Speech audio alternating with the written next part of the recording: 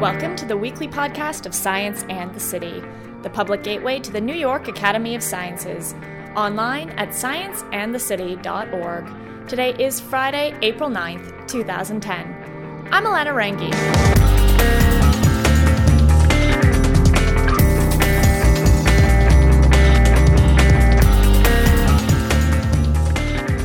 Eugenie Clark's nickname is the Shark Lady, although she actually prefers to be called Jeannie. Clark is a world-renowned ichthyologist and has spent over 60 years studying our oceans. She's had her fair share of adventures, from getting caught in the grip of a giant crab to being inches away from some of the most vicious sharks known to man. Clark came to the Academy in March as part of Science in the City's Girls' Night Out series.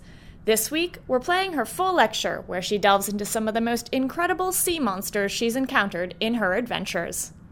Thank you all for coming tonight to hear about sea monsters. Monsters, you know, can be ugly, beautiful, huge, tiny, and I have a variety of them to present on the screens, 2 screens tonight. I call this sea monsters I have known because I personally have been involved with them. There's so many other wonderful sea monsters that we can hardly include them all, or even a fraction of them, in a 1-hour lecture. But I'll tell you about the few of my favorites. The first is up on the screen now, is a sketch from a photograph of an actual shark. That's exactly how it looks. If you took an outline of it head-on. And this is a little shark called Ichthyologist plutidus, and it has the largest teeth in proportion to its body of any known shark. It's actually only about a foot and a half long the most, but that's the way its face looks when you look directly at it. This shows you how large the teeth are. They go way back. It also shows you the big fleshy lips, and these lips work in coordination with the teeth. The teeth actually cannot be shed one at a time, as in most sharks. You know, you picked all these loose teeth up on the beaches because they shed their teeth pretty regularly, sometimes every few weeks, but certainly every few months. So there are a lot of shark's teeth around when a shark has lived for 50 to 70 years. But this shark doesn't shed individual teeth. It has to shed the whole row at one time because it comes out like a denture. The teeth are interlocking to give it added strength. So each tooth locks onto the other one, and the one that we were looking at is, you can see that this closely related one, Ichthyologist plutidus, has the largest teeth in proportion to its body, but there are only 2 specimens known. They're quite rare. The other one, Ichthyologist brasiliensis, is known all over the world. It was first found off Brazil. It also has interlocking teeth and these big fleshy lips. What they do with these fleshy lips is that they latch on to their victim, leaving these round scars. In the case of this small whale or large dolphin, it has almost a circular white scar on its body where the teeth have cut. Just the lower teeth now, remember. They bite in and then they twist, spin around, and cut like a cookie cutter. And then their big muscular tongue pulls back. Their big fleshy lips form a seal, and the tongue pulls back and pulls the plug out and leaves a scar like this that sometimes whales and dolphins come up, you may see them, and even some large sharks that have these little circular wounds on it. And it's because at night, when Ichthyologist comes up from the deep sea to near the surface, within a few hundred feet of the surface, it gets to bite into whatever's around. Here's another small whale, or rather large dolphin, that has 4 of these marks, so they sometimes attack in groups. Another set of scars. In fact, most any dolphin or whale that's been out in deep water has these scars, old scars. These are sort of fresh ones I'm showing you now. But because the cookie cutter shark comes up at night to nearly to the surface, and then when the sun rises, it goes down into deeper water. This is a nice round cookie cut out of, I think this is a narwhal, and freshly cut, not much time to heal up, but some of the scars can be quite large. This group of sharks, Deladius, is sort of a medium-sized cookie cutter. These sharks get up to about 4 feet long and cut out large pieces. They're all found in the deep sea when they're caught, and they only come up briefly at night to feed near the surface, especially with the moonlight. Some sharks are so tiny that you can have handfuls of them in your hand. You can tell the sharks that live in deep water, they're very black. Here's, again, getting back to Deladius. Notice what fleshy lips they have. That's the seal they form when they cut open. And here's the teeth again. The second row is coming up. They can't shed their teeth one at a time, and so a whole denture comes out at one time. Here's one of the largest of the cookie cutters damage on a narwhal up in the Arctic. And these cookies are 8 inches across. So you can imagine what a nice big bite they take out of some of the larger marine mammals and sharks. The shark that does that is Somniosus. He's the sleeper shark found in cold waters, and they get very large. They get about 20 feet long. And inside our submersible, the Nautile, we got to see one right outside our window come back down to the bait cage that we had set. And the shark just sat on top of the bait cage for a while before it shook it all up and got things out. That's one of the biggest sharks we've ever seen. It was as long as our submersible, the Nautile. Sharks are also, deep sea sharks, are fished in Japan, where we went to study the great variety of them. And they are eaten. They're considered very good to eat, both the flesh and the liver. Here's the slices of sashimi, the slices of raw meat, which is quite delicious. We've all had some. And the raw liver isn't quite as appetizing looking, but it actually tasted all right once you got used to it. The oil in the livers of these deep sea sharks is very rich, and there's several companies in Japan that extract the oil and sell them as health food products in these pills. They're supposed to cure everything from impotency to anemia, and a lot of people take it, and a lot of the Japanese scientists take it, so there may be something to them. I don't know what the black ones are, why they're colored black, but you can see the imprint of the little shark on each black one better than you can see it on the transparent, oily-looking ones. David Dubélé, who was the great photographer who was with me in Japan, we did a lot of underwater stories together for National Geographic. I said to David, why do you suppose some of the capsules are dark? Because we tried asking them, and they sort of shrugged their shoulders. And he said, well, they're supposed to be very healthy, and I suspect that those are the ones with the prune juice in them. Another fascinating monster that we got to see in Japan was the giant crab. It's found only in Japan and is the largest crab in the world. And it's shell is painted by the Japanese fishermen and hung outside their huts, houses, as a sign of good luck. And these crabs have been known for a long time, and we wanted to find out what they really look like. They're good eating.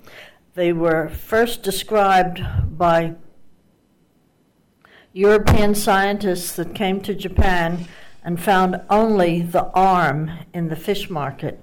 They never saw the whole shark, but the arm was so big, so the generic name of this is Macrochyra.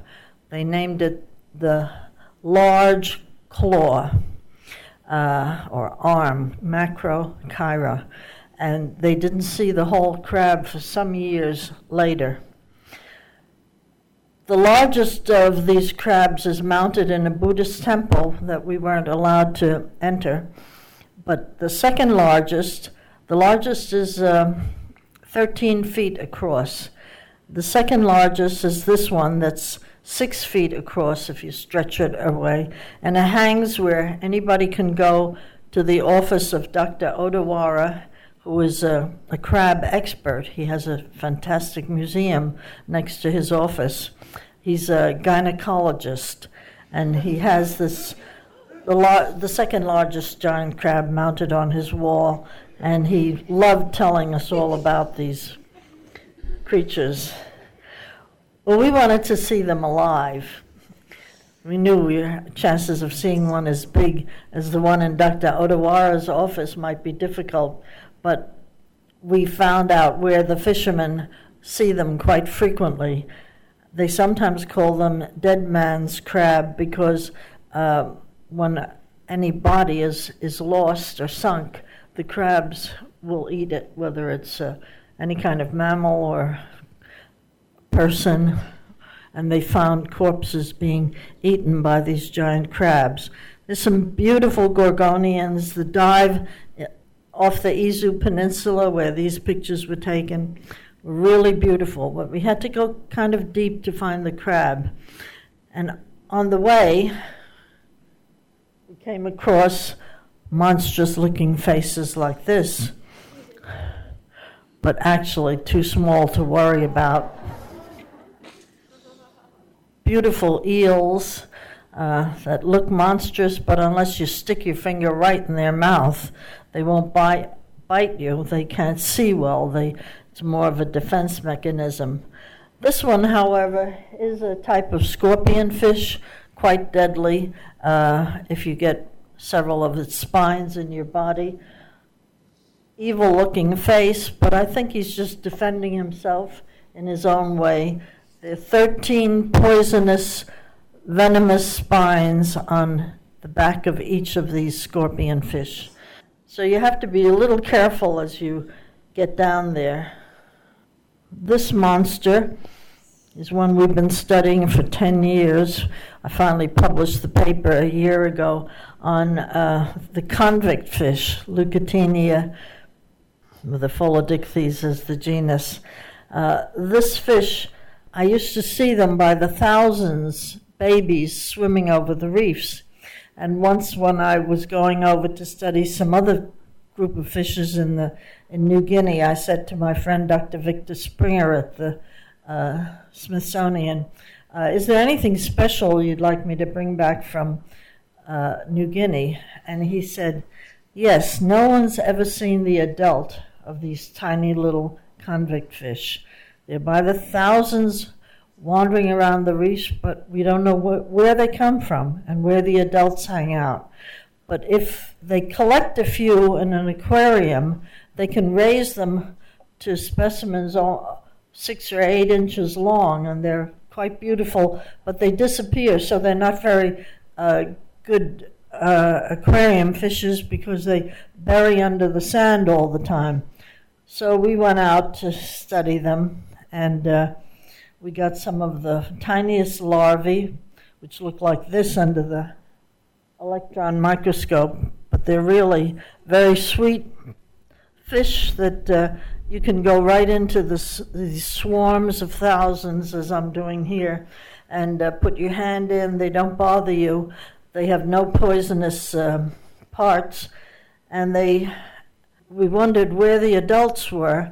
So what we did was follow these swarms over the reef. We'd just see a swarm traveling, and then another 100, 200 meters away would be another swarm. And when it got dark, they disappeared. They went down into openings in the coral reefs that were very small, and when we looked inside, we could see a large head. And the adults are in there.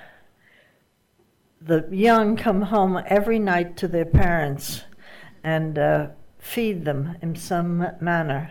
And we've been studying them now for 10 years. We think we have it kind of figured out how they do it. But the adults apparently never eat anything, but they take the young into their mouth and then release them.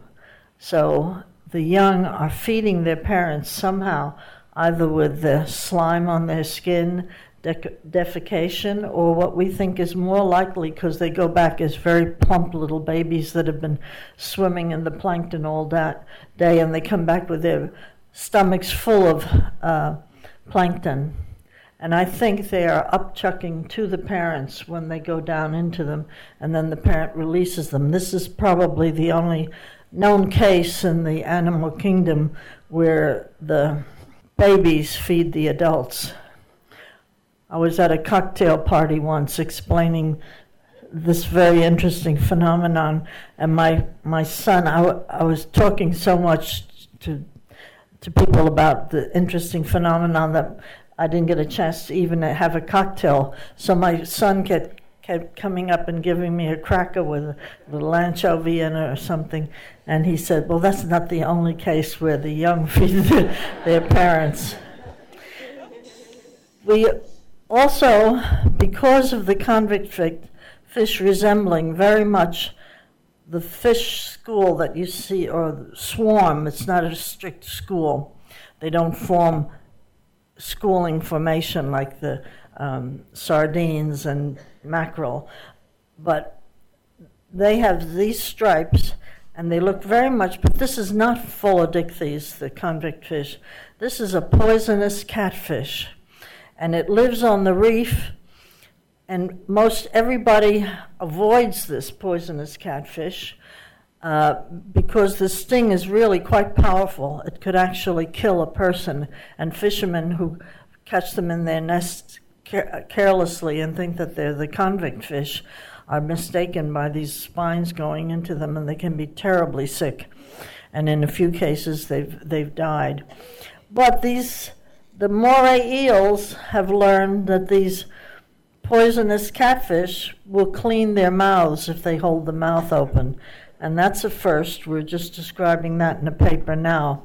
Poisonous catfish is avoided by people, fishermen who know. As soon as they see that thing in the water, they avoid touching it or anything. And that's what also protects the convict fish, because otherwise the convict fish could be just swooped up all the time. But because fishermen and people that are around this area see this striped pattern, they think it's the poisonous catfish, so they avoid it. And as do groupers and other predatory fish, they look at it and think it's the catfish. So that's called Batesian mimicry that many of you may have studied, where a non-poisonous animal mimics a poisonous one and is thus protected. So you never find the convict fish outside the range of the poisonous catfish, because they're protected by this form of mimicry. This is a diver who sees a big group of these catfish coming along, but he knew that they were poisonous, and his friend who was taking the pictures stopped taking the pictures. We would have gotten a good picture of these things that come real close, and they clean your body and swim all over you. So all these things are on the way down the Izu Peninsula to the realm of the giant crab. And here is the specimen we worked with the most when we found it. The divers called David over. He had his camera, and David had told me in advance, I want a good portrait picture of this. So when you get it, hold up his head so I can get a close-up of his head and yours in the back. So I thought I'll try to do that. Yeah, I'm sneaking up on one of these giant crabs. But when I got behind him, he did a strange thing. You know, crabs have 5 legs. The last pair, they're usually folded up into their bodies and they don't use it. But this time, he had his front long legs out and the short back ones he wrapped around my thighs, and he got a good grip on me so he could lower his head, and then David couldn't get the portrait. So I tried to lift up his head for the portrait. I couldn't do it, so I'd unhook one leg and then I'd sort of pull that end up and I'd unhook the other leg, and by that time the first leg would be around my thigh. I never thought I'd get into such a position with a crab. But we finally did get the crab to keep his head up. We were running out of air, and David was telling me, hurry up, we want to get these pictures. And I suddenly remembered that the Society of Women Geographers had asked me, they'd given me their gold medal, and they said, would you bring us back a picture from Japan of you with some unusual animal, and show our flag. So I pulled out the flag, and I'm holding it up, and David's looking at me like I'm crazy. We're almost out of air, and he hasn't got enough pictures of portraits. But anyhow, I got the picture with the crab and proudly showing off my organization. And David got his close-up portrait of the crab. There's so many other monstrous types of sharks, which I kind of specialize in. This is called Mitsukurina. Nothing is known about this shark except that it can lower his upper and lower jaws and put out the most formidable-looking teeth. There's never been one alive, and only about 7 of them have ever been collected. And I was fortunate to get one specimen for our studies. The monster in size, the greatest shark that ever existed, besides, I think maybe it's some of the whale sharks have gotten as big as some of the extinct megalodons. But anyhow, we saw them. One for sure, I could measure over 50 feet long. And they're plankton feeders, quite harmless. The big ones, if you get onto their back, hang on to them, they're quite harmless and they're not bothered at all. They just keep swimming around. I had a tour of a whole reef by just holding onto the fin of one of the big whale sharks. But the smaller ones, the ones under 30 feet, if you latch onto them, then they head down into deep water and other people can't see them. So it's best to just swim along with them. And I've told all my students, when you see a whale shark now, if he's, it's the rule applies to everybody, just don't touch him. And we came across 5 little whale sharks that kept coming up to us like puppy dogs, and you can see the students here are backing away so that they don't bump into these baby whale sharks. There is one, they keep them now in captivity, as you know, at the Atlantic Aquarium and in Dubai, and this is the Chiruga Aquarium in Japan on the island of Okinawa that keeps 5 whale sharks at one time, plus I think about 3 mantas. One of just gave birth to babies.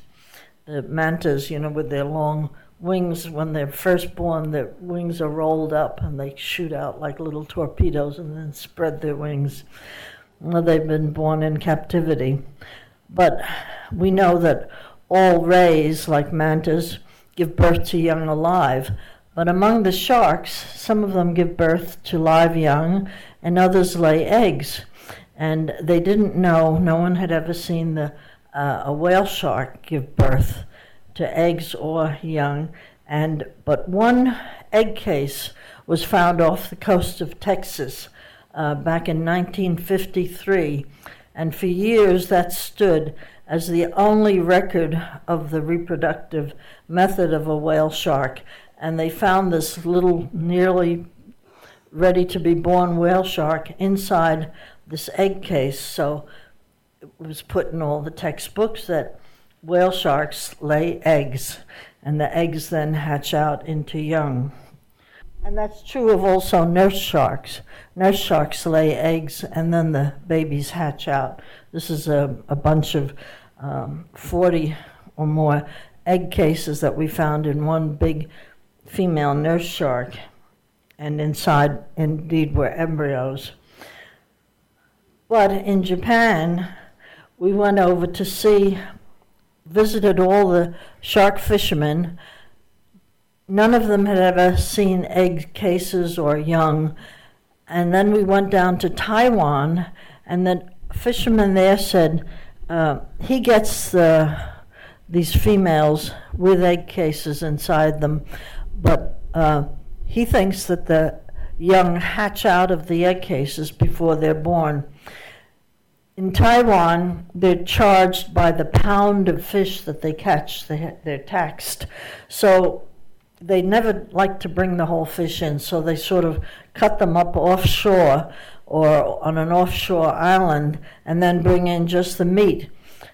But this one fisherman said that he thinks that he's caught whale sharks with many eggs in them, and we've raised the money to pay his taxes to bring in the biggest female whale sharks he could. And he brought them in. Not only were there live babies inside, not in egg cases, although some of the early stages were in egg cases, but there were 400 babies inside this whale shark, ready to be born without cases. And that was the greatest number. We wrote that up in a scientific paper. And now we know that the whale shark does lay eggs only as aborted, but that they normally would hold these egg cases in their bodies and then give birth to live young, and in the greatest number known for any shark. The other great shark, you could call a sea monster, is like the whale shark, completely harmless. It's also a plankton feeder, and that's the basking shark. And we've had wonderful dives with basking sharks and the so-called megamouth shark, another plankton feeder that gets to be quite large, about 30 feet long. And here we are dissecting the first female. That's Jose Castro, center, back row next to me, and a number of other famous Japanese scientists that all came to dissect the first female megamouth, a deep sea shark that obviously was a plankton feeder, but nobody knew whether it gave birth to young or laid eggs. And we thought that this was such a big female, surely she was ready to reveal how they have their young. But they were all anxious to dissect the shark, and they had photographers and all to see the dissection of the first female megamouth. But I said, just let me put my fingers in her cloaca. And when I reached into the part where all sharks have internal fertilization, the male clasper would insert its clasper into the female and ejaculate the sperm in it, but the female was still a virgin. There wasn't an opening large enough. So I said, there's not going to be any babies in here. And we opened it, and indeed there weren't. There were just lots of eggs being ovulated. Perhaps one of the most famous of the sea monsters, especially in the shark world, is the great white shark. And I've gone on a dozen expeditions or more to study these sharks in a series of articles for National Geographic. And this is one of David Dublay's pictures taken just off the back of our boat of a beautiful white shark coming up. They don't come up to the boat like this for nothing. You've got to throw some chum out for them, bring them in, and there's a place called the Neptune Islands in southern Australia where there are really a lot of these white sharks. And they come around to eat the sea lions. And the sea lions often have scars on them, such as this lucky one who managed to get away from the bite of a small white shark. Rodney himself is lucky to have gotten away from the bite of a sizable white shark. You can see the circle of the mouth around the scar on his ribs going up to his shoulders. And Rodney has never blamed the shark. He said, we instigated them, we lured them in. He was abalone hunting when this happened, and all that abalone smell in the water. And the sharks come in, you just have to learn to work with them. The abalone fishermen sometimes wear little cages over their back, because the sharks will come in and mouth and bite anything that is soft and possible food. So Rodney Fox has become a great proponent, even though he almost died from this terrible wound when the shark took up a part of his body into its mouth. Luckily, he was saved, and he went on to be a proponent to defend the white shark and take people out to see white sharks in cages. Well, when he first started to do this many years ago, Geographic wanted David Dublay and me to do a story, and we went out and we chummed in the sharks. We had about 6 of them coming around, biting on the stern of our boat and coming up and looking so vicious, but not really. They're just eating. They just happen to be very big. There's a characteristic of the white shark that shows up in this photograph. Many of you must know this, but from the center, if you count the teeth, 1, 2, the third tooth from the center is a little bit smaller than the 4th and the 5th. So this is very characteristic of the white shark. So if ever you're swimming in the water and a toothy shark comes by and the third tooth from the center on each side of the upper jaw is smaller than the 4th, you can identify it right away as a white shark. To go into the water, we had 5 big white sharks around us, and in those days they only had 1-person cages, and David got into his cage first after he stalled quite a bit, saying he had to smoke a cigarette, then he had to smoke another one. Finally he went in and they drifted him out, and then I'm getting into my cage. And the white sharks were swimming around us because we were chumming them in. We were putting out food for them. And this one looked like it was going to jump in the cage with me, so I finally put down the top. And then underneath it's quite well, first they give you a blood shampoo on your hair over the top to keep the sharks around. And I was first time underwater, David took these pictures of me. He said, you were kneeling instead of standing up and looking out of these openings where you can see them better. But after a while, I did stand up and get a good look at the sharks coming along. They came so close to the cages as they do today. And here's David taking his pictures of white sharks around our cage. They come really so close.